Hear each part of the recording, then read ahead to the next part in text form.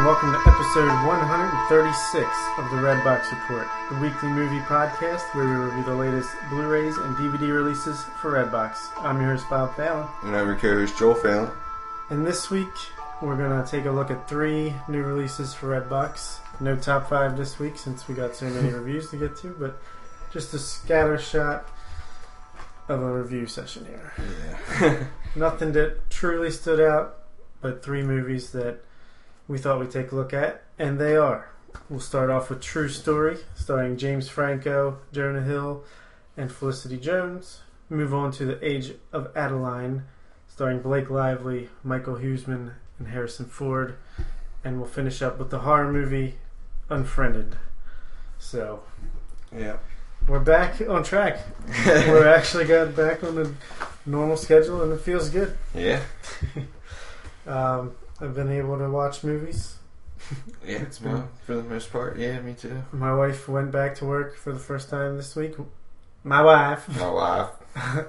So just back to the normal routine. It's actually kind of good, I think. Yeah, same with me. I went back to my other job. So just having some kind of structure. True story. Me with focusing on something, you know. True story. Yeah. So, True story. Speaking of, let's get to True Story for our first review. This is Jonah Hill's playing Michael Kuiper, I believe. Yeah. A New York Times journalist who is fired for making up or embellishing. Mike Finkel. Mike Finkel, that's Yeah. right. He gets fired from the New York Times because he's caught embellishing a story on like some kind of slavery Yeah, something deal. to do with slavery in Africa. Yeah, and then James Franco is playing Christian Longo, Yeah. who murdered his entire family, wife and 3 kids, and then ran to Mexico or some other country and pretended to be Jonah Hill's character. Yeah. So the police get Christian Longo and I already forgot Michael Finkel. Mike Finkel.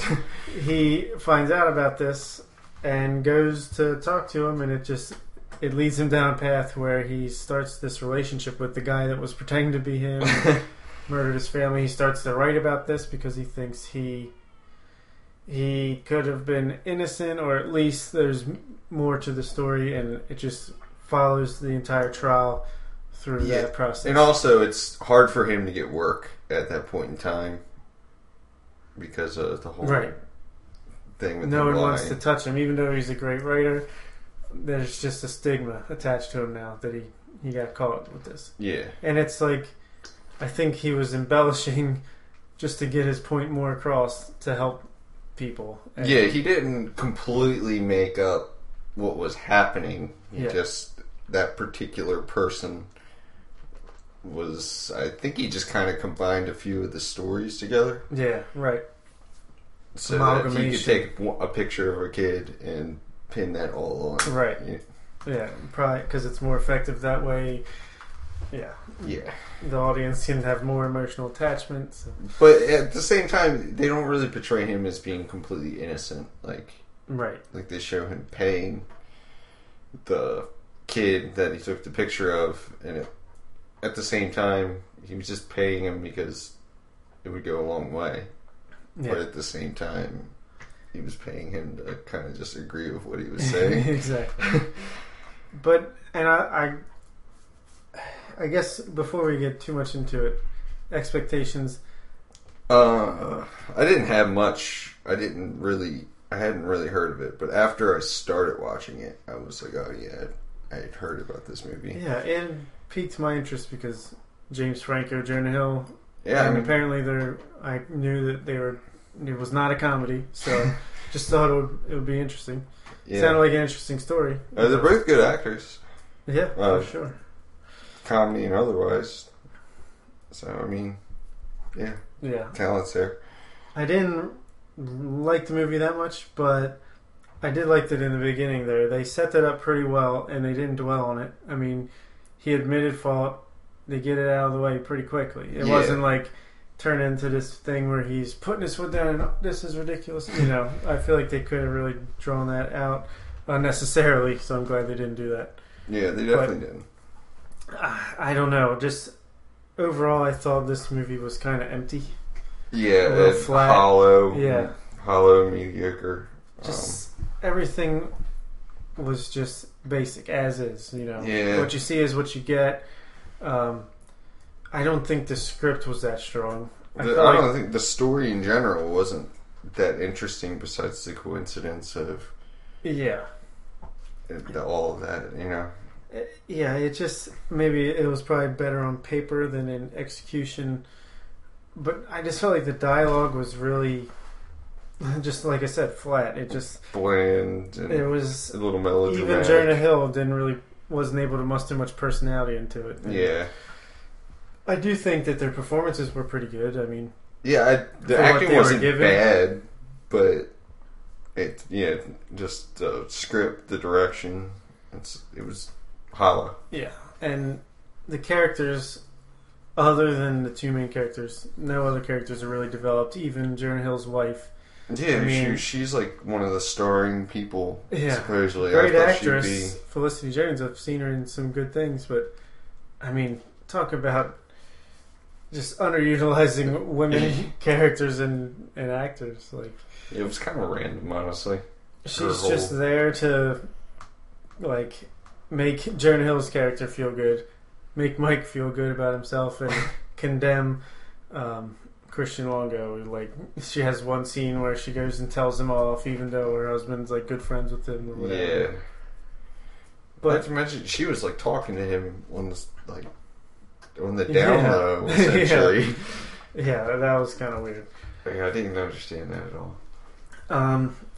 I do think it was interesting, the relationship that develops between them, and it's based on a true story. Obviously. Yeah, I mean, that was that's, I don't know, that's the only thing that makes the story kind of interesting. Yeah, I feel like they're completely banking on that to even call the movie that. It's just saying I know it sounds crazy, but it's a true story. Yeah. I mean, it was crazy, but it wasn't that crazy. Yeah, it was just... I kept expecting a big reveal, because there are lots of twists and turns as you go. Yeah. You find out more about Christian Longo as a character, and actually that was probably some of my favorite stuff. Just, he just lies. You find out he just lies on top of lies on top of lies. And I just felt like it was going to lead up to something like, oh, wow. But really, it kind of ends in a whimper. Yeah. I don't know. At some point, maybe I was starting to expect it, but I still had a sneaky suspicion that I don't know, maybe the argument that caused it all was over him. The guy Finkel or something like that. That's the only thing I could have thought of that would have been plausible. And yeah, it just ended up being nothing, essentially. It was just exactly what you think. Yeah, exactly. So James Franco, maybe I shouldn't say James Franco. Christian Longo murdered his family. Pretty gruesome, but he's so calm, cool, and collected the whole movie. Even when the cops get him in Mexico or wherever he is. Yeah. He's just I don't know if he's just dead behind the eyes after everything, or if that's, I don't know. Maybe that's just who he was. Even the cops at some point think he's more clever than he really is. Yeah. Thinking all this stuff, and he was just, I don't know. He didn't really have any cohesive plan or anything like that. It was just him lying, whatever came out of his mouth. It's just weird. He must have known, he says he's a fan of Mike Finkel, but I feel like he just must have known about the whole controversy that happened somehow, and then used it to his advantage. Yeah. I don't know. It made it seem like he had this big plan that he, that he knew exactly where this was all going to go from the very beginning, which seems impossible. Yeah. But it's just odd. Yeah. And then Mike Finkel, he gets himself into a whole nother world of shit, but he really didn't have to. Yeah. He did not have to go talk to this guy and start writing about him and think this is going to get his career back on track. Oh yeah, he's definitely selfish. Yeah. And it's like they're both using each other. Like, Christian Longo is using him to be more sympathetic to people, to get this made-up story out so that he can hopefully get off, or at least get a lesser sentence. And then Mike's using him to try to get his career back on track because he thinks he can make it into a good story. I do like the end without getting into too much detail. He basically tells him that. Yeah. Kind of both tell each other that in so many words. And that's this movie. Like, it was already there on the screen. Yeah. But they had just go ahead and put it out there in concrete words, you know. It could have been like a cool short story type movie, but yeah, it was way too dragged out for what it was. Mm-hmm. And it's like, is it even ethical what Mike's doing now? Like, he's just taking this guy at his word. Yeah. And, like, not giving up possible evidence to the police with their correspondence. Like, there's a lot of ways they could have went that I don't feel like they really fully dug into. Yeah. Like, it's only on the surface level, just like everything with this movie. Yeah. I mean, at the same time, he does try to, eventually. Yeah. And the cops are so selfish that they... Everybody's selfish. Yeah. They're just like, oh, screw you. You better hope he never gets out. Yeah. And then I thought that actually my favorite scene was with the court scene when Christian Longo is finally telling he's on the witness stand, and he's telling his version of the story. It turns out, like, it just you believe him in that movie. I absolutely, 100% believe him in the first time, and then just the sick wink and smile he gives. It's like, oh my god, this guy is a fucking psychopath. That part though made me hope that I was like, oh, maybe this is going to amount to something. Yeah, I know, exactly. Nope, he's just a fucking liar. Yeah, that's pretty much it. And so I don't really have much else to say. Yeah, okay movie. Yeah, I mean, it was watchable. Yeah, it almost reminded me of True Detective in that sense. Like, it's not good, but easy to watch. Yeah, it was easy to watch. It's just not much there.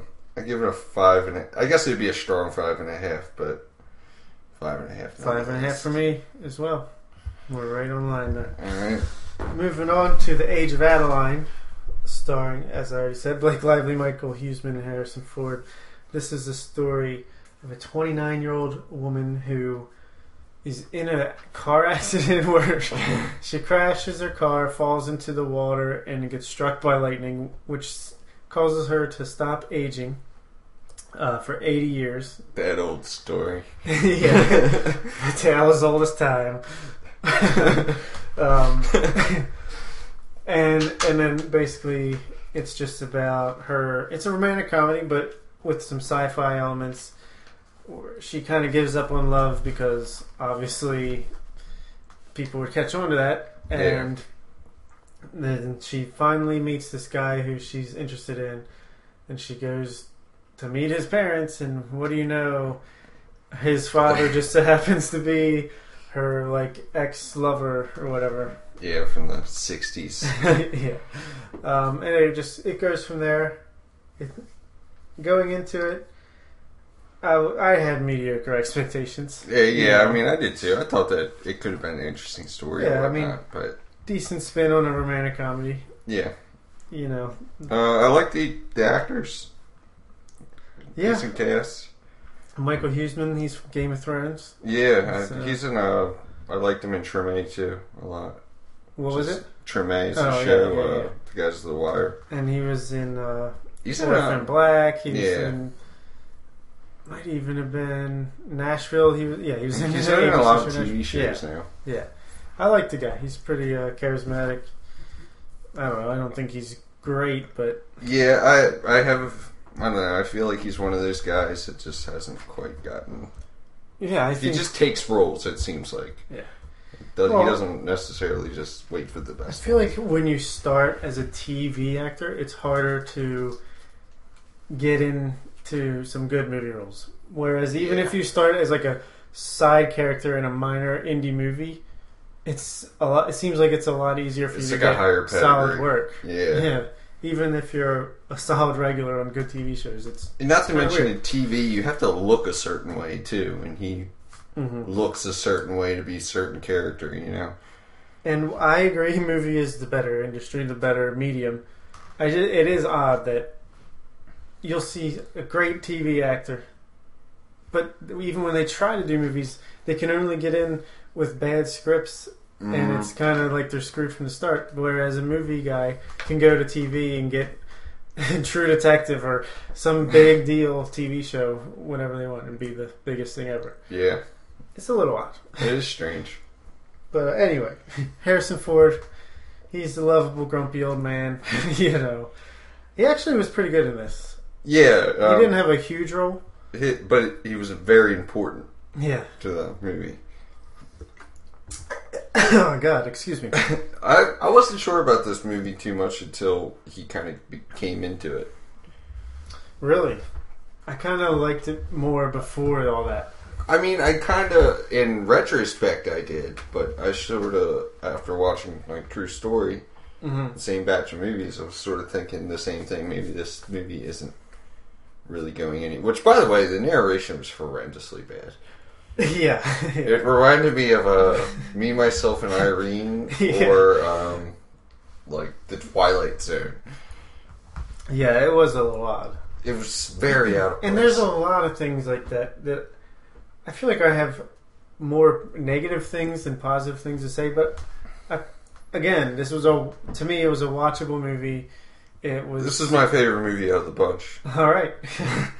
Say that. I mean, it's so silly. Yeah, but it really is. At the same time, it's getting at some things, you know. Maybe it's getting at the whole.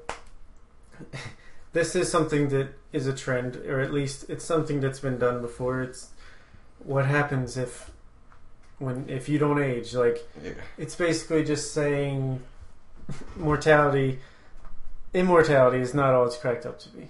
Yeah. You have to see your kids age and die, or you know, it's just like Wolverine. It's the deep stuff with Wolverine. How he falls in love, he outages them, they die. Like, it's just there's difficulties there. Yeah, I mean, it's a lot. But again, it's no Benjamin Button. Like exactly, yeah, Benjamin Button, great movie. David Fincher is not directing this movie. Even that horror movie Spring I talked about an episode or two ago had a similar type thing. This woman that's been alive since the 1700s, but that one was even better. But it is still some interesting things. It is cool. I mean, for a love story, it's pretty enjoyable actually. Different, yeah, but I mean it's the most I've liked Blake Lively. Yeah, because she's always like so hyped, and I've never really seen a movie I've enjoyed her. Exactly, like she was in The Town, which she was one of my least favorite parts of that movie. Yeah, and even looks wise, I've always thought she was overrated, but not in this movie. I always got her and Kate Blanchett mixed up for some reason. She's like her daughter or something. Yeah.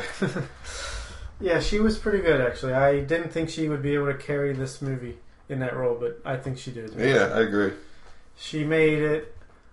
So even though most everything in the movie is completely ridiculous, like it's a whole story of coincidences. Yeah, so much coincidence, like unbelievable.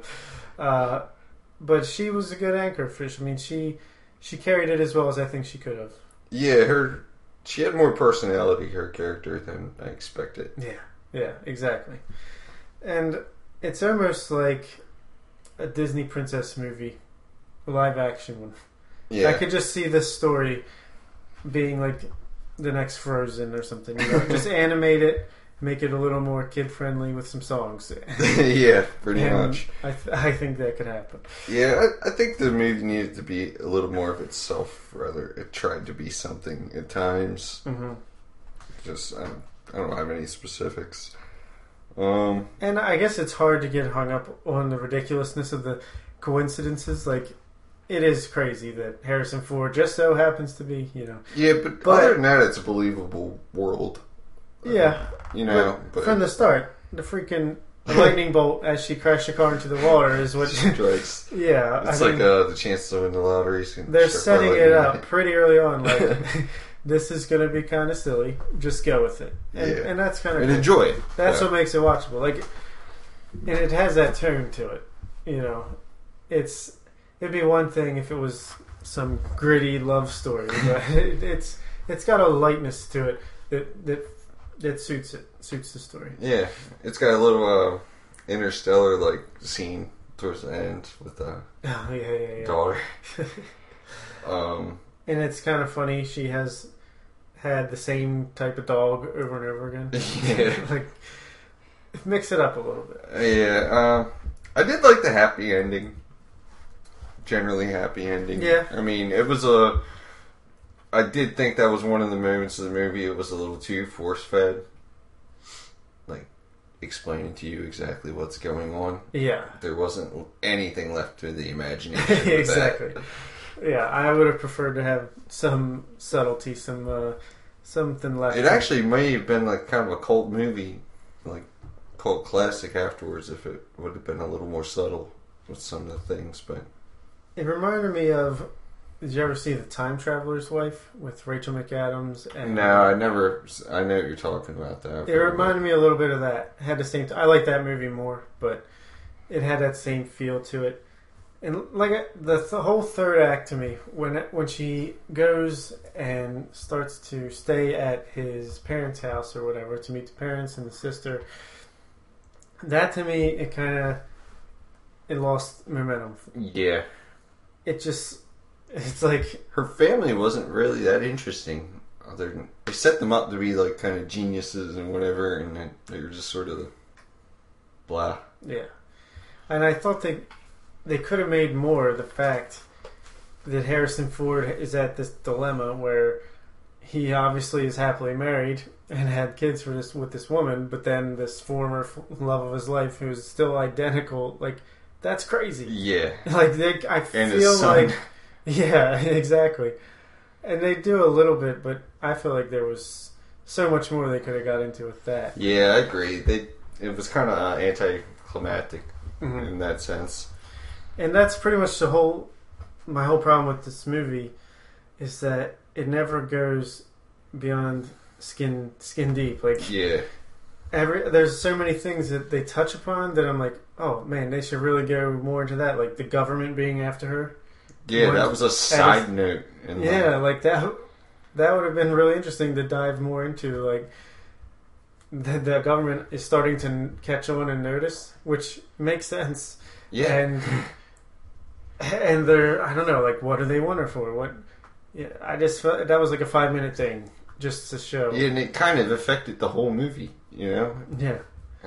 And the same thing with the time periods. Like, she's been the same age for 80 years. I would have loved to see more, like, her going through these different time periods and changing her style or changing the way she lived and adapted to things. Yeah, I would really like to see. And she's an old woman, but she's trapped in a beautiful young woman's body. Exactly. I would have liked to see more of the struggle with her changing as a human being. She has to always be on the cutting edge at the same time because, what 29-year-old, just like your parents, your 50 or 60-year-old parent, they're not the same with the computers. But a 29-year-old is going to be expected to have a little more. Yeah. And exactly like you said, like mentally and physically, she's just way off balance. Yeah, she's just, I don't know. I mean, maybe she had 80 years to practice being that age all the time. But, yeah, I agree. It should have been, I don't know, a little more obvious. Yeah. And it just felt like, I don't know, maybe they didn't have the budget, but, like, show the 20s, what it was like at that time. The iconic times, 60s, 70s, modern. And the cinematography was pretty nice. I thought the film looked good. Good feel. It looked good. I mean, nice film. I don't know. They did have grainy, good costuming and all that, but I just felt like they just could have done more with it. Yeah, they had some decent ideas. They just felt like they were too spread themselves too thin, trying to do too much, so they couldn't actually. Yeah, that's a good way to really put this film. Actually, yeah, they couldn't just really focus on one thing and get down to it. Yeah, but I would give it a 6 out of 10, a healthy 6 out of 10. 6 out of 10. Yeah, I'd give it a heavy 6. Nice. I went 6, 6.5. 6 probably more true. All right, now let's get to your favorite horror genre of them all, the horror genre, Unfriended. This movie is about. It's a high concept. It's not. I guess it's found footage, but it's not really found footage. It's not literally found footage, but it's in that vein. It's all from the perspective of the main character, her computer, her iMac Pro, her screen, and that's it. Yeah, it's like her screen is plugged into the... An hour and a half consecutive, yeah. You see her with Skype, with her friends, Instant Messenger, Facebook, whatever she's doing. Yeah. And, alright, you hate horror movies. You said this movie already you hated because you saw the trailer so many times with, what was it? Yeah. YouTube. I use YouTube a lot with my Xbox One. It's sort of my computer. So obviously you had low expectations. Yeah, I saw this commercial for the trailer or whatever. It was every commercial for 2 weeks. Yeah. Every time. I watched the trailer like the day before I actually watched the movie. Just from what you were saying. Because I hadn't seen the trailer. And the trailer did look terrible. But I actually had heard some decent things. It has 60% on Rotten Tomatoes. The one guy I trust, he calls himself the Duke of Spook because he's a horror movie expert on Film Junk, Jay Cheel. He gave it a pretty good review, and so I went in with an open mind. And honestly, I did like the movie. Like, I thought it was very watchable. Again, like, that's the one thing I can say. None of these movies I thought were even very good. Yeah. But they were all watchable to me. I don't know what you think about this, gotcha. But I really like the premise of this. It's all from, I like that it's all the perspective of this computer. Yeah. And I like that they're actually using the real things. It's very realistic as far as how you use it, how you would use the computer. Like, you're on Facebook and you're typing something, you think about it, now delete it. Like, I thought that was a nice touch. Yeah, they actually showed the thought process. The details is, they got the details right. If you're going to do it, you got to get that right, and I thought they did for the most part. Yeah, I actually totally agree with you. I'll say what I like. I like the concept. I loved the found footage concept from a modern day perspective, even though it's not literally found footage. Mm-hmm. I loved how they use Skype, and they actually showed disconnects and tabs, and I thought they went a little overboard with the Skype cutting out and getting glitchy. Let's just have a good connection. Yeah, it's 2015. But I guess it is realistic. I think it did the best job of pretty much any movie in terms of how computers work. Yeah, absolutely. Even movies that are about computers, like hacking. Hacking doesn't have a program that's all I mean, maybe they do, but it's not common. It's typing and bare bones. So that was awesome. I love the authentic sounds and all that good stuff. But the premise of the movie was so retarded. I didn't like the little messages they were even trying to send kind of underneath things.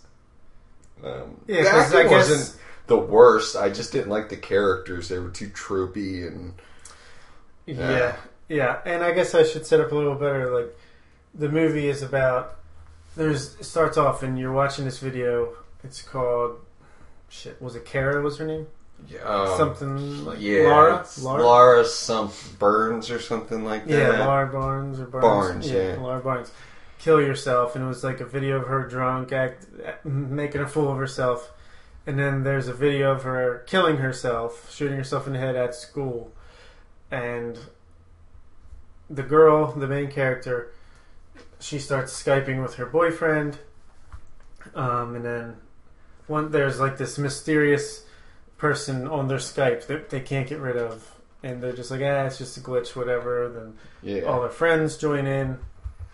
They're just goofing around or whatever, and then it's actually, this is Laura Barnes or someone pretending to be Laura Barnes, and it's like starting to reveal some of their dirty little secrets that they have, and basically it's like someone getting revenge for the way this person was treated and end up killing herself and all this stuff. And it somehow turns into Saw. Yeah. And let's play a game. Like, they're all Skyping with each other, but then the boyfriend and girlfriend will have these little messenger chats that are like to the side. To the side, yeah. Like a side alliance. Like, trying to get, is it you? Like, what is going on? Is this a glitch? Yeah, so that's basically the setup. And I agree with you. One of the bigger problems for me, not the biggest, I'll get to that, but the characters. Like, so shallow. Yeah. So stereotypical. They don't have much character to them. They're just tropes. Like, they're like living tropes. Yeah, there's the nerdy fat kid. There's the slutty blonde. The slutty brunette. The nice, kind of good cool girl. Yeah. The douchebag. Yeah. And the nice guy. Yeah. That's it. I mean, there's not much more to them the entire movie. No. I actually think Laura Barnes is the most developed character in the film. The one that killed herself. But I guess it's getting at cyberbullying. Yeah. And I think it's effective in the first half of the movie. I actually really enjoyed how they set things up. And even when it started to become like a little bit of the Saw stuff, but then it just gets ridiculous. Yeah.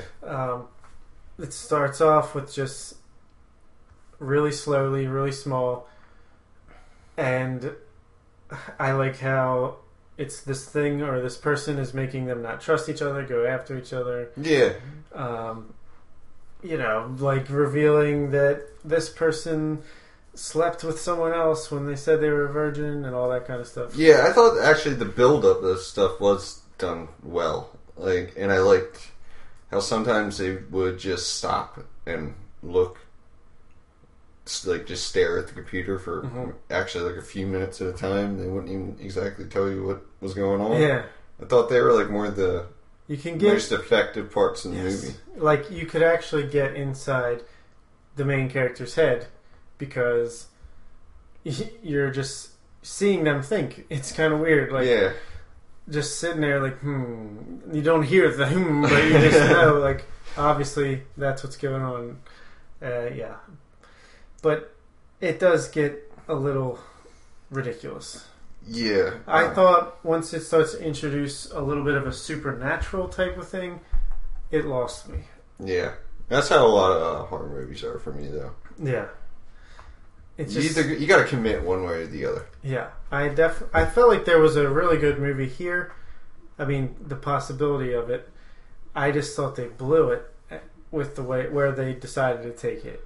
Yeah, I do have the feeling that this movie is actually important in the bigger picture. It's kind of a turning page for these kind of movies. Yeah. It's got a lot of good ideas that were... It's made for 16-year-olds. Personally done horribly, but...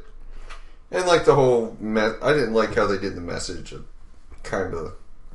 I don't know if they said those people deserve to get killed, but... I don't know. It goes both ways. I think the whole thing's stupid just because you give it more attention to things like that. Yeah. I thought they did a good job of showing the trivial drama that is in high schools. Like, yeah. Like, all of this shit is so stupid. Like, but that's... When you're in high school, that's everything. Yeah. And the smallest thing is the biggest thing to you. And I thought they did a pretty good job of showing, like posting this one girl's really drunk pictures. Like, that was enough to send her over the edge. Yeah. You know, just these little things that are blown out of proportion. And I thought they actually did a good job of, like, showing that there's consequences to your actions. But maybe they go a little far with that, but it is there. But yeah, once it gets to that supernatural thing, it's like it's so believable until that point, and I don't know. And even some of the stuff with like, how come I can't close this out? How come I don't know how realistic that is either. Yeah. Like, how can something that's part not of the be supernatural part of it. Like if they would have went more of like a Scream route. Oh, yeah. It would have been a cool movie, I think. Yeah. Minor spoiler alert. I don't know anybody that really cares about this movie, but... I didn't think of it that way. Minor spoiler alert for the next minute or so. Because I would like to talk about what I would have liked it to have been one of these kids. Obviously. That would have been the most interesting thing, right? Yeah. Or at least have it be a real person. It's a ghost, a literal ghost of Laura Barnes. I was thinking about it. Like, I always say this, I hate technology and horror. Mm-hmm. I think it doesn't work because technology is science. And when you add a supernatural aspect to it, it doesn't really work. Because, like, when their computer was messing up. Yeah. It just doesn't work that way. You know what I mean? It loses all believability for the context that they had built. Exactly. At one point, I'm like, is it a hacker? Is it Laura's parents? Or Laura's dad that's just super depressed and pissed and wants to go after these kids?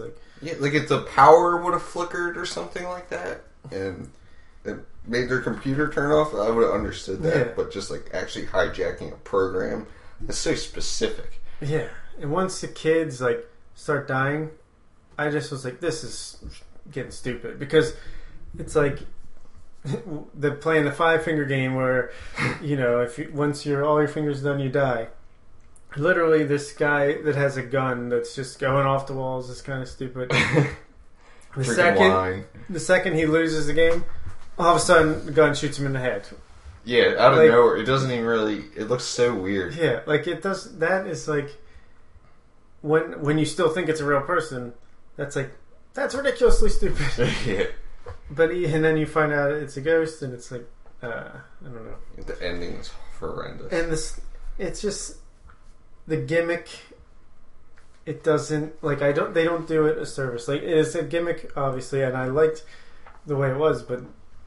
They just kind of ruined it with the decisions they made, I feel like. Yeah, and are we still in the gimmick stand out more. Spoiler territory. I guess we should calm it down. Or 30 more seconds. Alright, I was just going to say, the whole part about her haunting them for her killing herself. Yeah. It blows my mind. That's the thing I don't like about the message part. Yes. They don't necessarily deserve... They didn't force her to kill. Exactly. As terrible as what they did was. She still made that decision on her. Yeah, it's crazy.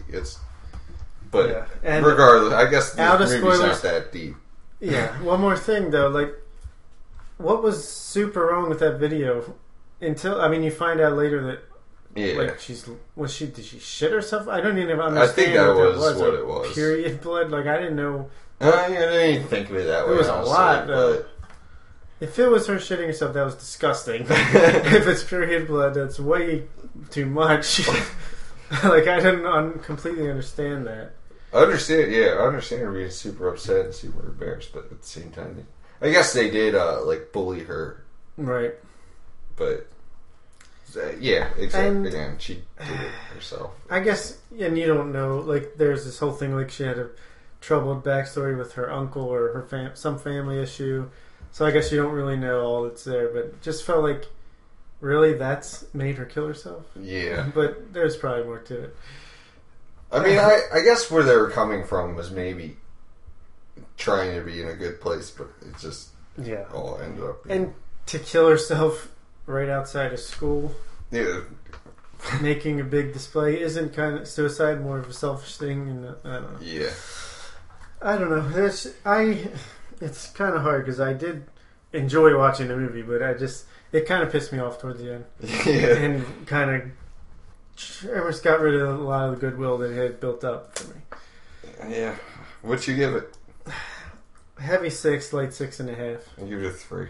Oh, nice. And that's out of respect for the style of the movie. Yeah. And that's it. I understand. I hated the story. I understand. It was better than I thought it would be, though. But I actually went around and looked at a couple like reviews and stuff, and it seemed to be the case where this was a kind of polarizing movie where people either kind of got it and liked it, or just really despised it. Yeah, and I could see that. It makes perfect sense. I mean, I did watch the whole movie, so I mean, exactly. I got through it, but yeah, that's like I said, weirdly watchable, even if it's not good. Yeah. No top 5 this week, just because we've reviewed 3 movies and we'd already done top 5s for all the main actors and all that involved, and not really a theme we could fit it under. So sometimes it happens. Might happen again next week. We'll see. Well, so let's move on to what else you watched. Did you check out anything else? No, I'm getting back into work this week. Yeah, plus it's only been 5 or 6 days since our last episode, so I did manage to watch 4 movies. Nice. In the meantime. First, I watched Blue Velvet. Okay. The I've heard of this. David Lynch movie. It's supposed to be, I think it's his most renowned, like most well-reviewed movie. He also did Mulholland Drive, which I loved. He did Eraserhead, which I really liked a lot. He's one of these guys that's super weird filmmaker, like, but it's good. Like, there's good weird, bad weird. He tends to make good weird, because Mulholland Drive, I loved. It's in my top 100 of all time. Eraserhead is so bizarre, but effective at the same time. I've heard of that. Yeah. And this one I heard was less weird than those and better. Like, it has this reputation. It's Dennis Hopper as this crazy villain, and he is a crazy villain. But man, alright, I'll say what it's about. It's about this kid, Kyle Laughlin, played by Kyle MacLachlan, I think, and he is an exterminator who somehow gets involved with this investigation where he finds an ear somewhere, just a severed ear, takes it to the police, runs into the police chief's daughter, who's played by Laura Dern, the woman from Jurassic Park. Okay. And they she has a boyfriend, but they're falling in love with each other. Somehow he gets details from her that it's something to do with this woman at this hotel, played by Rossellini, something who was a soap actress before this movie, I believe. And he's investigating her house or her condo or whatever, and she comes home, so he hides in her closet and witnesses Dennis Hopper come charging in, who's just like this sexual predator, crazed lunatic who's like just obscene. Like, it is a crazy good performance for a villain, but it made me uncomfortable. Really? And I was watching this movie by myself. Like, it just was like got under my skin. I can appreciate it was a good performance, but wasn't for me. I did not like it. It was like I didn't like this character so much that it kind of turned me off of the whole movie. Kind of like a Kevin Spacey in that, what's that, 7 or something? Except I love that movie. Yeah, but I hate Kevin Spacey. He's freaky. Yeah. Or like the Hannibal Lecter or something. Yeah. But Dennis Hopper, he starts beating this woman, like basically raping her, forcing sex, and you find out that he has her husband and daughter or son or one of them, her kid, held hostage and using that as like extortion for sexual, satisfaction. It's her husband's ear that was found, but then she finds out that he's in the closet, and she starts coming on to the young kid and wants him to beat her. Like, it just it turns into the kid tries to help her out and all this, and he gets mixed up with Dennis Hopper's character, and man, it sounds nuts. It is nuts, and it is less weird than his other 2 movies, but nowhere near as good for me. Like, I thought this was more bad weird than good. I can appreciate the filmmaking, I can appreciate certain aspects of the film, but definitely my least favorite David Lynch movie that I've seen. And I heard that in this movie inspired Twin Peaks, the television show that he did, which I've heard great things about. But if this inspired it, I don't know. I don't know if I want to make the time to watch that. Yeah, I've heard it's a cult classic, like Firefly. Yeah, so I give Blue Velvet a 6 out of 10. Certainly not a bad movie, but it just wasn't for me. Yeah. Next up, got Castle in the Sky. Studio Ghibli animated film. Nice. You're into them? Yeah. Have you seen Castle in the Sky? Most of it. This was the... I've never watched the whole thing all the way through. Yeah, and I love Studio Ghibli. I don't think all their movies are fantastic, but... Is this the one with Howl? No, that's Howl's Moving Castle. I really like that one. Yeah, I know you. And let's see, I liked... I get them all mixed up a little bit. Yeah, I know. Because they all have that similar art style and similar themes, usually character types. But Spirited Away is really good. God, I just want to list them off. They're all good. Yeah. They're all great. This was probably one of my least favorites. Still good. Still watchable. Still likable. It's actually...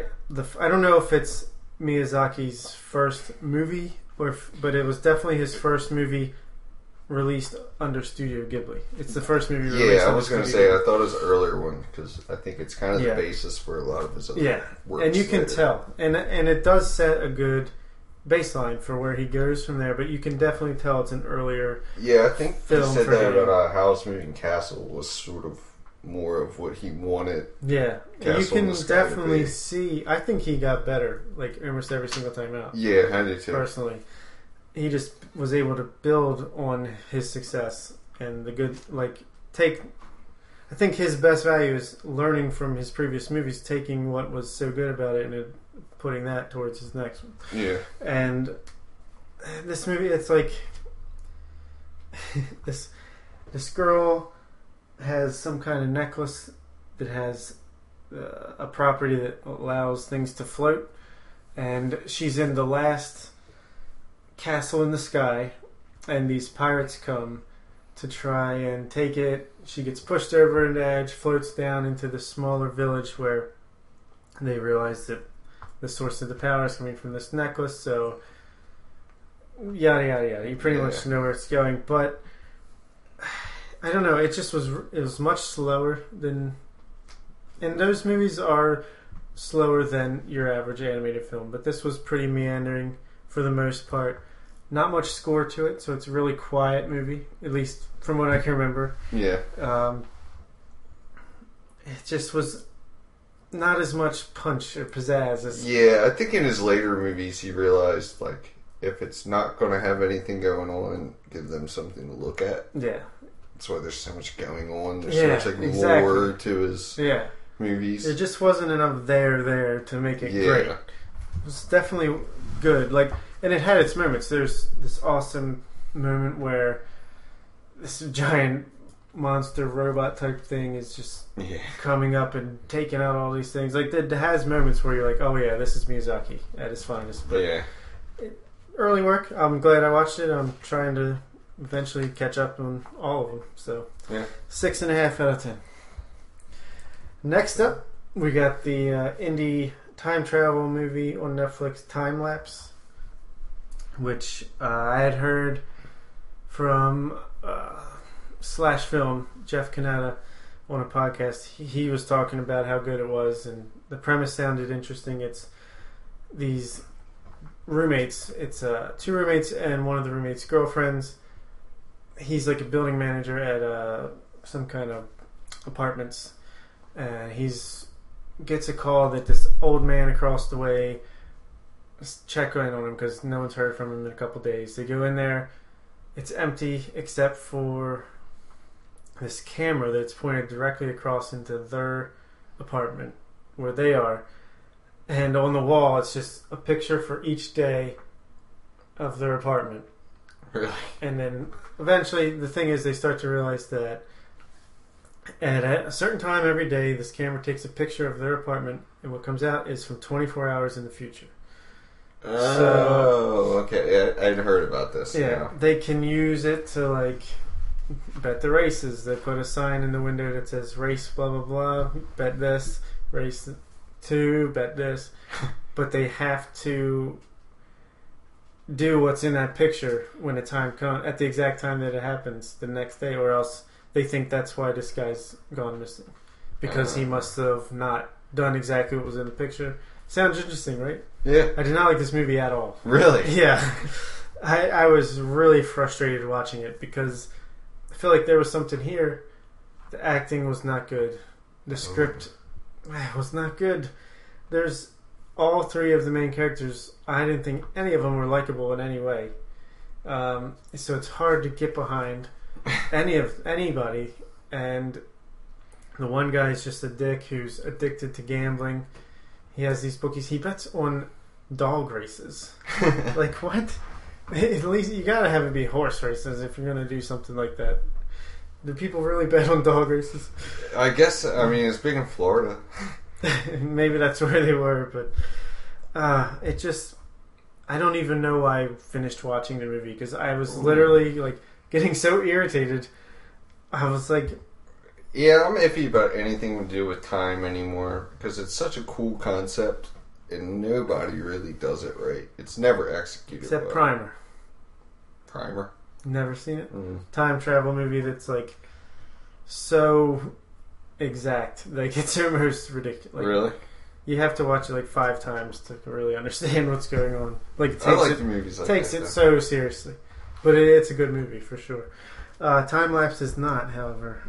I would say you can tell it's made cheaply by non-professionals, or at least early in their career professionals, I would guess. But hey, at least they had an interesting idea. Maybe as they learn, they'll be able to execute a little bit better. Come back to that one later. 4 out of 10 for me. So I still didn't hate it as much as you hated Unfriended. And lastly, Predestination. I watched today, the Ethan Hawke movie, where it's another time travel science fiction movie. It's a dark, twisted tale about Ethan Hawke, who he has to go back in time and forward in time to prevent this bomber. It's like the Sizzle bomber or something like that. And he has to keep making sure everything goes exactly whatever. He's going through time to try to stop this thing. But really, it's a drama. He ends up at this bar where there's this transgender post-op guy now at the bar, and they just start talking, and you hear it's just them having a conversation. You find out his whole backstory about like way this person was born, growing up as a woman, one transgendered, transitioned into being a man, and that's actually one of the most interesting parts, was just getting this backstory and this whole relationship that they develop at this one night at the bar. And then it kind of gets more into the sci-fi stuff where he involves this person in it, sends him back in time, and it just gets really weird. Really weird. But it's interesting the whole way through. Again, I think it's actually, I like the drama parts better than the science fiction or the action parts. I actually wasn't too interested in him trying to stop the bomber and all that. But really? Just the places it goes, it's so weird but interesting. I don't know. It's worth a watch. I think your brother Dave, he recommended it to me a while back, and it's worth watching, definitely, if you're into sci-fi stuff. It's weird. He watches a lot of movies, actually. Yeah. I'd give it a 7 out of 10. It's nothing that's... I can't say run out and get it, but... Yeah. That's all I got. That's all you got? Yeah. So... It's kind of a rough batch. Yeah, but... Happens, but... Yeah. I mean, I don't regret watching any of them, really. It's Maybe all... Unfriended slightly, but... Exactly. I don't... These are all movies that I had at least a passing interest in. And in Blue Velvet, Castle in the Sky, those are movies I had definitely been meaning to watch. So it's not like it's just happened to be they're mediocre. Mediocre week, it happens. Could have been worse. Top 5 mediocre movies. Yes. What is the most mediocre movie of all time? Yeah, let's get on to the news. Last week at the box office, I think, was terrible. Just end of August, early September is the slowest possible time. Kids going back to school, yada, yada, yada. But 2 new releases. The Transporter Refueled, the reboot of that Jason Statham franchise. This time it's Ed Skrein. I don't know who he is, but... I didn't hear about that.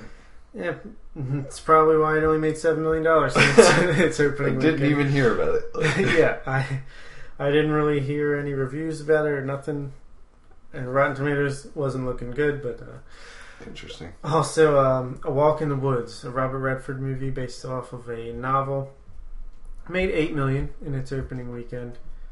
I actually saw a commercial for that. Yeah, I actually did hear about that one at least. War Room, a Christian movie, was number 1 for the weekend with like 11 million. That came out of nowhere. It's made like 25 million the last 2 weeks. What's it? War Room. I don't know. Just some super Christian movie. Word. I haven't heard. Sounds very Christian. Yeah, War Room. I don't know. But and Straight Outta Compton still in second place with like 10 million or so. So that's actually doing pretty well. Yeah, it's sort of the summer. It might not do the best, but I feel at least the biggest surprise. Yeah. I wish I would have took it. Maybe I would have came in last. I thought the movie looked awesome. I almost drafted it myself, but I was got just a 90%. It might not do that well. Yeah, exactly. I thought it'd get good reviews, but not much money. Yeah, and it got both. Yeah. All right, some actual news now. Ronda Rousey is going to star in the Roadhouse remake in the Patrick Swayze role. Ronda Rousey is like, I don't know why she keeps getting casted in movies.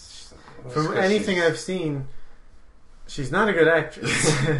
Obviously, she can pull off the action stuff. And that's cool. I mean, I think the idea of a woman being in having that job, they could do interesting things in the movie, but I don't think they'll. I don't have any hope that they'll make it a good movie. Me either. And I mean, hopefully, she can get better and just rely on direction more than her acting skill. Like, you know, she was cast to star in a biopic of her in life. Yeah, I didn't hear about that. So she must be doing something right if she keeps getting cast. Like Gina Carano. Did you ever see what was that movie when she played this like awesome action star? God, I have to look it up. But a Steven Soderbergh movie where she barely talked in the movie, but you talking about Rousey? No, Gina Carano.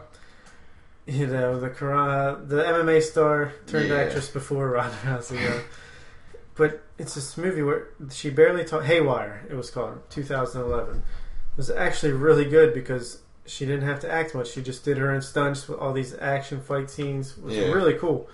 I'd like to see Rousey go that route, I think. Yeah, I mean, and just the fact that they're getting the Roadhouse name involved shows me that it's a weak project. Yes, exactly.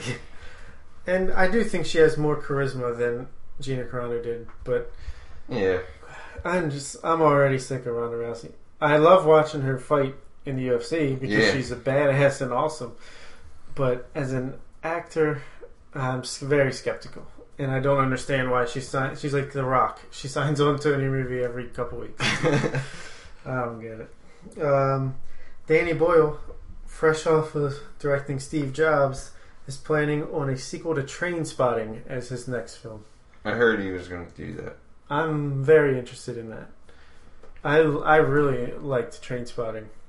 Did you see it? Yeah, I saw it along. I've only seen it a few times, but black and really white, liked it. Like a drug movie. Yeah, I liked it a lot. Yeah, crazy dark, but I would like to see. I don't remember much about the ending, like how there could be a sequel, but hey, I'm in. Yeah, sounds interesting. I don't know. I've read through the years that he's always planning on something or making a second one. Yeah. So. Yeah, I guess enough time's passed. Yeah. Who knows? Warner Brothers sets July 21st, 2017 as the date for Christopher Nolan's next film. Bum, bum, bum. What's his next film? That has not been announced. Just that his next film will be released. So it has a date, but it doesn't in have like an actual 2 years from now. Yeah. But I love Christopher Nolan. Yeah, me too. I'm psyched already. No idea what it is, what it's about, what it's called. Take my Who's money. in it? Yeah, I'll pre-order it right now. I'll draft it in future box office draft right now. And lastly, some of the film festivals, the biggest film festivals of the year are going on right now. TIFF just started today, actually, Toronto International Film Festival. That's a lot of Oscar contenders end up there, a lot of great movies that don't get awards consideration get started there. So I'm excited to monitor the reviews coming out of there for the next week. And Telluride, which is probably right up there with TIFF for second best. It's a smaller film festival, whereas TIFF is like huge, all-encompassing, goes for like 10 days.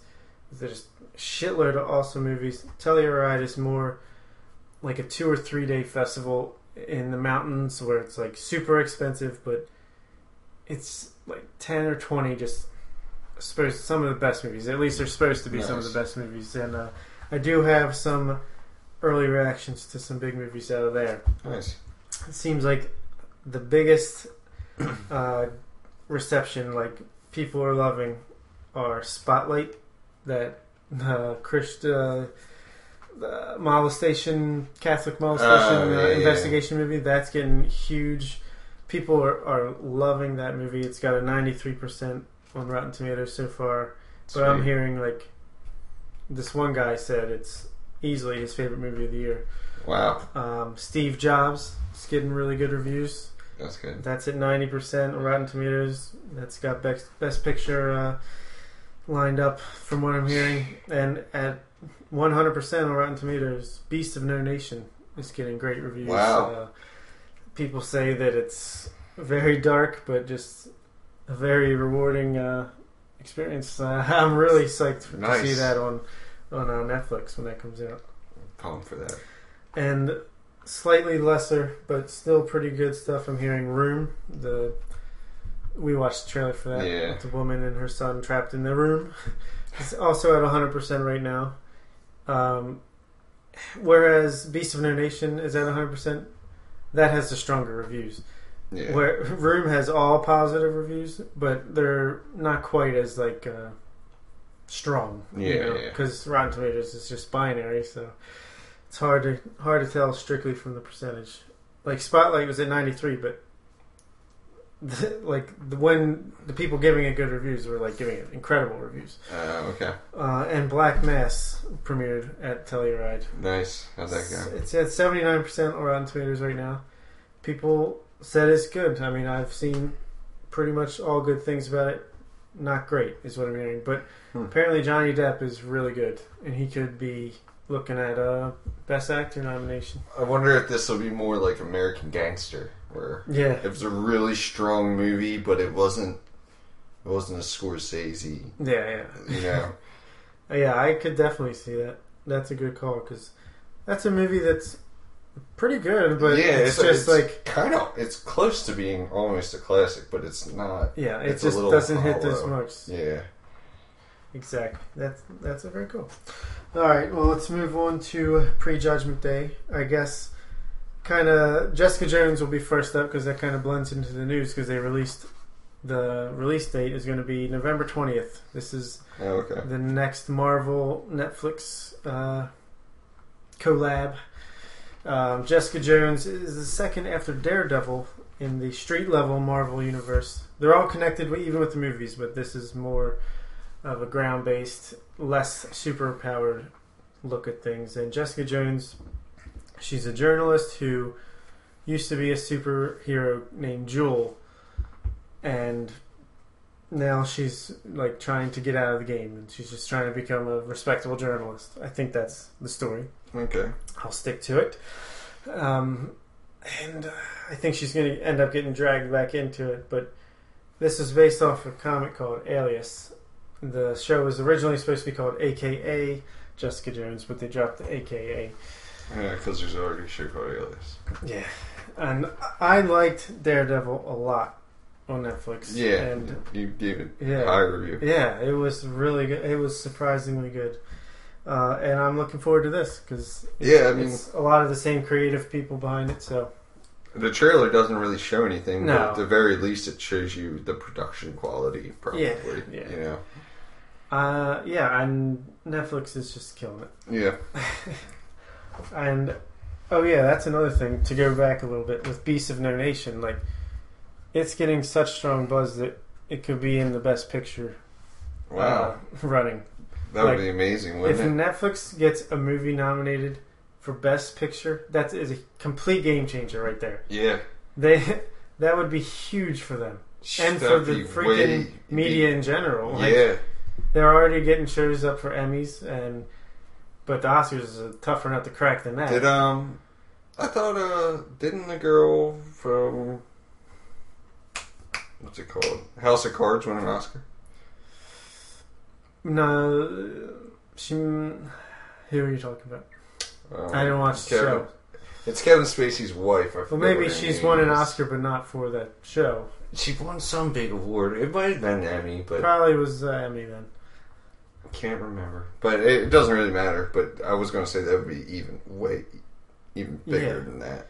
And Idris Elba could be up for Best Actor or Best Supporting Actor. I don't know which one. Like, I would love that because that means Netflix is going to double down and try to make some legit awesome movies, and all you need is a Netflix subscription to watch them. That's incredible. Yeah, because I think they're releasing in select theaters, like a handful at the same time. But yeah, HBO should be paying attention. Yeah, I mean, down with the theaters. Let's do it all at home. It's like, no, you need that theater experience for the blockbusters at least. Yeah, but for dramas like this, I think a nice high definition stream is fine. I still believe that they should release brand new movies. They should just sell them for $30. Yeah, or just like 20, 25. Yeah, or whatever. You know what I mean? Find a balance, but yeah, I don't. They could, and they'd make a killing. Yeah, as people that are not going to go watch your movies. I remember are not going to watch your movies anyway. I remember the now defunct Brad and Laramie on Movies podcast that they were when The Dark Knight Rises was getting ready to come out. They were saying, how incredible would it be if they just released a streaming? They offered it same day and date streaming to your computer for $20, $25. How many people would be? How much money would they make? Because you're selling it for more than a regular ticket price. You don't have to pay for the. I mean, obviously they would still do it in theaters at the same time, but you don't have to pay that extra cost of sending a reel or a tape out to the theater for this money. Yeah, and the people theaters don't take a chunk out of it. And you're talking people even a lot of people that don't like going to the movies still want to see the movies that are coming out, even if they don't get to see it in theaters. That's kind of how I am. Yeah. I mean, don't get me wrong. I like sitting there in front of a big screen, but I don't like going out and dealing with people and prices. If next week, when Black Mass is coming out, that's a movie I want to see. I'm not going to go see it in theaters, plain and simple. Yeah. But if I had the option to just order it on my TV the same next weekend for $15, $20, I would be much more likely to do that. Yeah. So that would be interesting. Anyway, not to mention though, the theaters are owned by the people that make the movies. Sony owns AMC Lowe's or whatever. It's not like they're losing out on money either way. Yeah, I don't know. I feel like you're going to see, and I don't think it's going to be theaters are completely dead or anything like that, but there's going to be a shift. Yeah, everyone always tries to say, this is dead. They say right now, cable TV's dead. It's not dead. They just have to find a new way. Yeah. It's changing for the better, I think. Thank God. But back to Prejudgment Day. Looking forward to Jessica Jones. Next up, we have Youth. This is a movie starring Michael Caine and, gosh darn it, the other guy, old guy. Yeah, I don't know. From Pulp Fiction and a million other movies. I'll look it up. All right. But this movie, love Michael Caine now.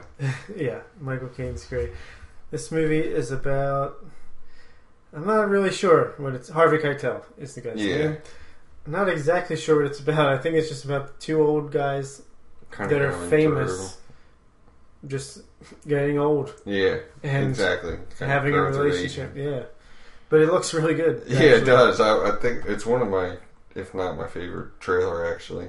Yeah, I mean, as a trailer maybe not itself, my favorite, but... It was boring, but you could tell this is going to be... It looked like a great movie. Yeah. Next up... Wait, we got to give it grades, I forgot. I'll give it an 8 out of 10. 8? I give it a 7. Alright. Let's talk about Demolition. This is another movie starring Jake Gyllenhaal. He's a guy who loses his wife. Possibly mind.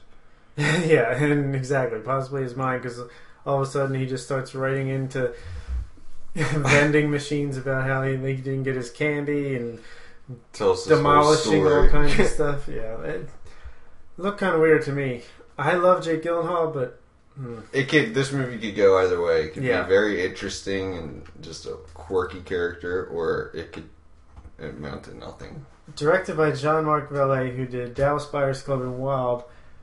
2 movies that I liked but didn't love. So I don't know. Yeah, it just says... I didn't love the trailer. We'll put it that way. But I'm not saying it won't be a good movie. Yeah. I say 6.5. Yeah, I was going to say 6. It seems like mediocre. Yeah, it really does. Let's talk about Krampus. The comedy horror Christmas movie about the myth of Krampus, who's basically the devil to Santa Claus's god or angel. Anti-Claus. Yeah. This is starring a bunch of comedians like Adam Scott, David Koechner, Toni Collette, and it's just like they're a family on Christmas that gets snowed in, and Krampus comes to kill them, I guess. Yeah, that's basically all they allude to. Yeah. The comedic parts actually look kind of funny. Yeah. I love the interaction between David Koechner and the younger ones. Yeah. Just... It definitely seems funny. The horror aspects I don't know as much about. Yeah. I think the character design on Krampus looks like it could be cool, but hopefully it's more going for laughs than scares, because it didn't seem all that scary. Yeah, if it takes itself too seriously, it's going to be a joke. Yeah. But I'll say 7 out of 10. I'm going to give it a 5. Horror. Gets that horror knock. Yeah. Next up, we have a lot of trailers. Our Brand is Crisis, directed by David Gordon Green, starring Sandra Bullock as... I would have thought it would be a crisis management person, but no, it's more like a campaign manager. Yeah. But for like a... Colombian was it Colombia? Election, yeah. So Narcos all over again. Yeah, right. But yeah, so a Colombian election, and why is she...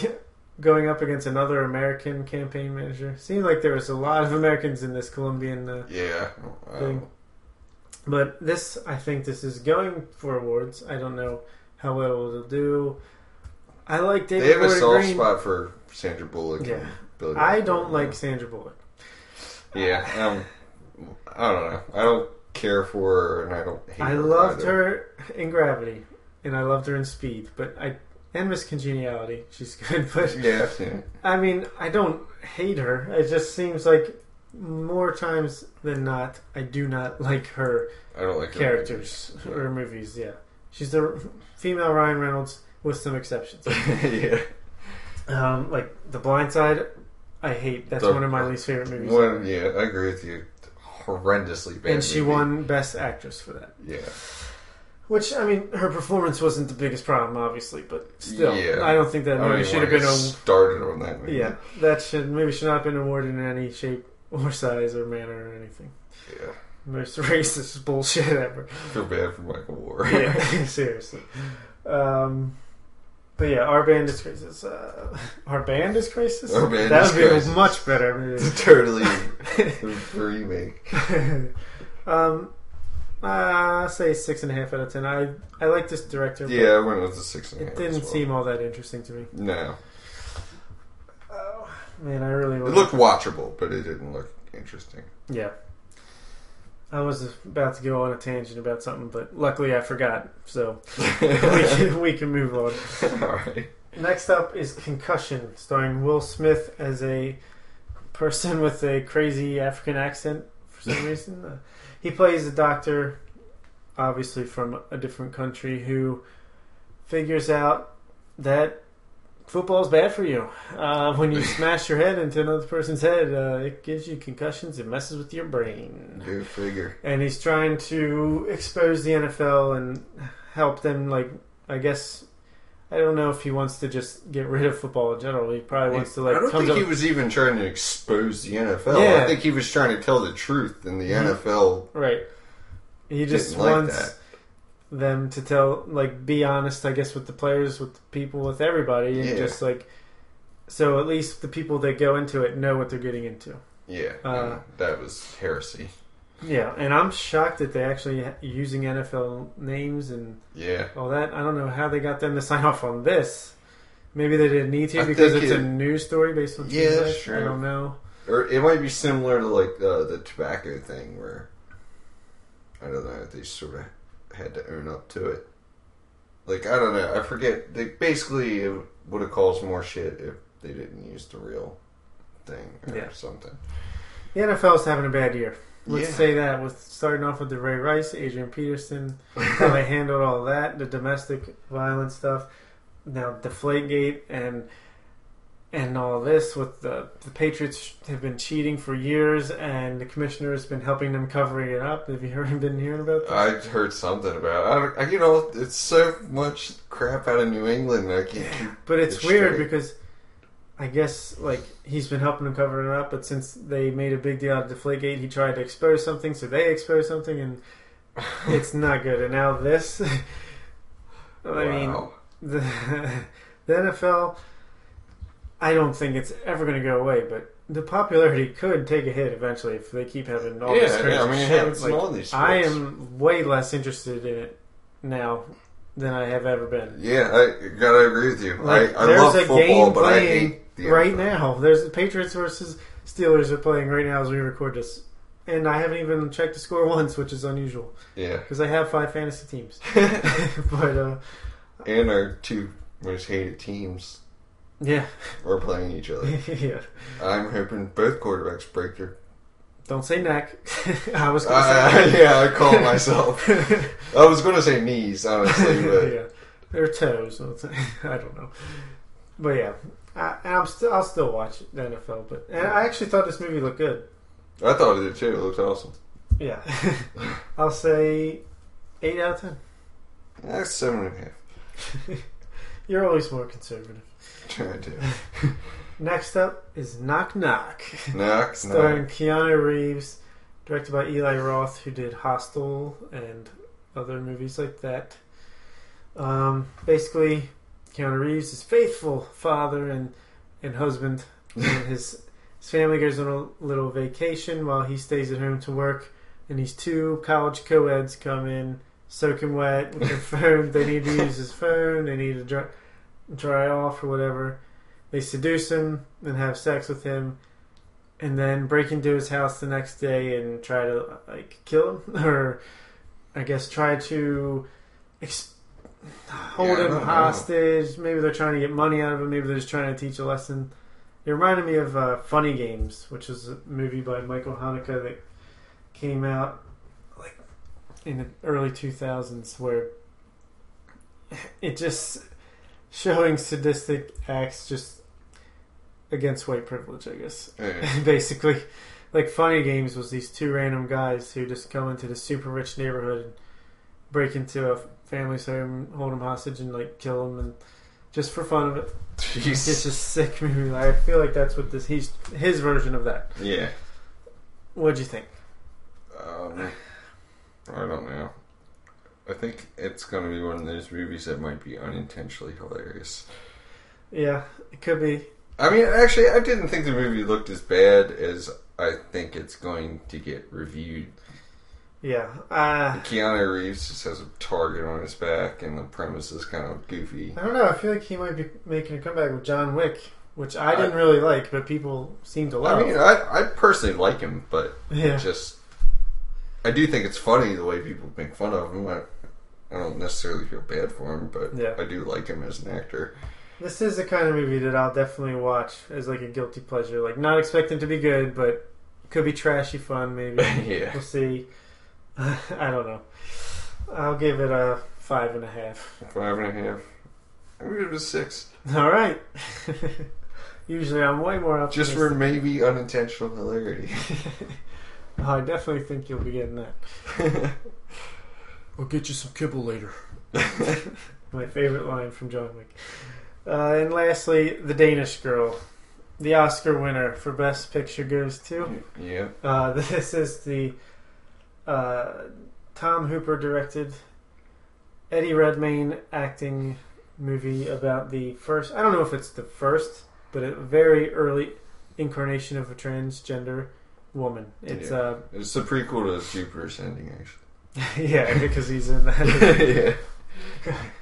Now you got that would make more sense because he's immortal, right? Yeah. Interesting.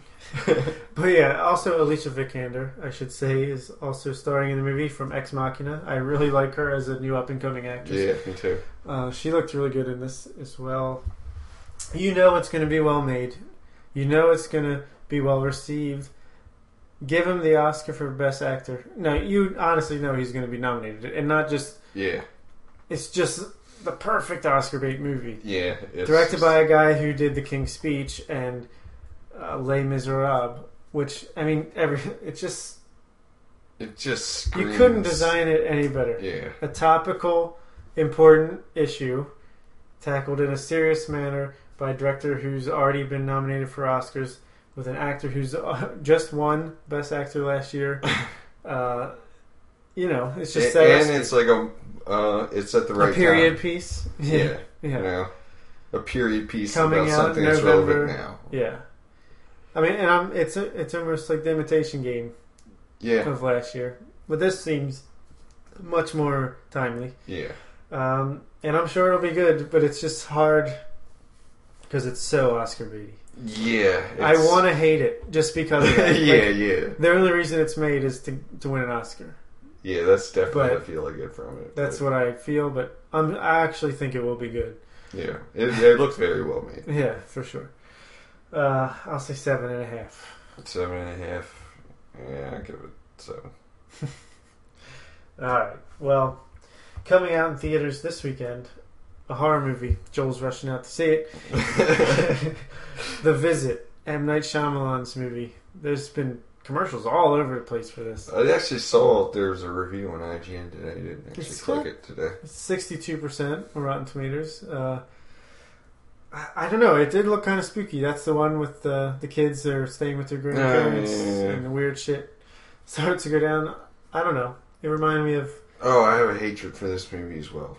Because it's a lot. You've seen it a lot. It's because of the freaking... Yeah. With the oven thing. And it's a freaky... Yeah. Really, really freaky... Would you clean the oven for me? No, get all the way in or whatever. Yeah. It's got all these jump scares and I was not in the right mind state for that. Like one of the nights and... Oh, man. Yeah. 2 out of 10. I'm interested in checking it out. It's another horror movie I'll force you to review in a few months. Next we have The Perfect Guy, which is like I don't know what it's about exactly. I'm guessing it's a romantic comedy. Yeah. It's all black cast, or mostly black cast. It's just like another in the vein of what was that one with Kevin Hart? There was a sequel to it. I gotta look it up again. I've been having to look up a lot of stuff. God, he's one of those people I can't tell what movie's what either. Yeah. Let me explain. No, that's a stand-up. Gosh damn it. Think Like a Man. Uh-huh. Or the Best Man Holiday. Like one of those type movies. I don't know.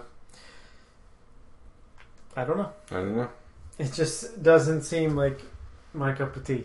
Yeah. I don't like these generic romantic comedies. Yeah, I don't even know if it sounds like a romantic comedy. I don't know. Yeah. It's just you don't see any advertising for it. There's no buzz. Why? I don't know why. Yeah, it's almost like there's got to be so many romantic comedies in the theater at one time. And it's like they throw the black crowd a bone. Yeah. Like, they need to make these movies better made, at least from the ones that I've seen. Like, yeah, they have to be at least genuine. It's not just like a marketing aspect. It may not be that way, exactly. But that's the impression. Exactly. It just seems like when they know it's going to be a slow weekend, we know we can get this crowd out to the theaters. Yeah, exactly. They're going after a very specific. Exactly. Like, just make a good movie about people. It doesn't matter, Yeah. Yeah, I don't know. It's next we have 90 Minutes in Heaven. I don't know what it's about. I haven't heard anything about it. I'm guessing it's the next War Room.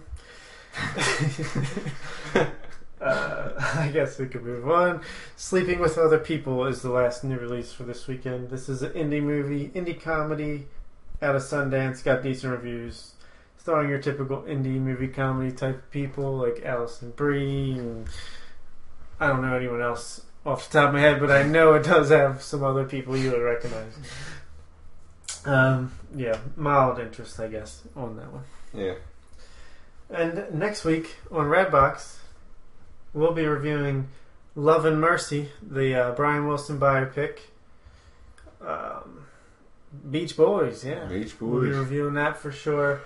And possibly we could be reviewing one or two other ones, including The Overnight, which is I don't know if it's a horror movie or I think it's more of a thriller, actually. I like thrillers better than I like horror. Yeah, me too. I like horror, but thrillers tend to do it a little more often. They tend to hit a little more often than this. Even like mediocre ones are watchable usually. There's at least a twist that's coming out. Yeah, like we've been talking about all episode, like thrillers tend to be at least watchable because it's a thriller. Yeah. Exactly. Even when it's bad, it's like you gotta at least see how this ends, Yeah. So I've heard really good things about The Overnight. Looking forward to that. And Cinderella, the live action adaptation, which I watched in theaters with my daughter and enjoyed quite a bit. Yeah, I think my brother saw it and said it was pretty good. Yeah, surprisingly. So, I guess we better get used to it since, as we talked about in the past, they're coming out with about 15 more of these in the next 5 years. So, I don't know. As always, that's how you know we're wrapping up. Yeah. You can email us, theredboxreport@yahoo.com. Follow us on Twitter @theredboxreport. What did I just say for email? I think I might have gave my personal email. But theredboxreport@yahoo.com. If I didn't say it before, I'll say it this time. I'm on Twitter @theOreoReport. I'm on Twitter @theRBRJoel. Like us on Facebook, subscribe, rate, and review to our podcast on iTunes. Find us on Stitcher. Subscribe to our Reddit page, reddit.com/r/redboxreport. And I'm on Letterboxd @theOreoReport. Yeah. Check us out on the internet. And as always, thanks for listening. Peace out, Girl Scouts.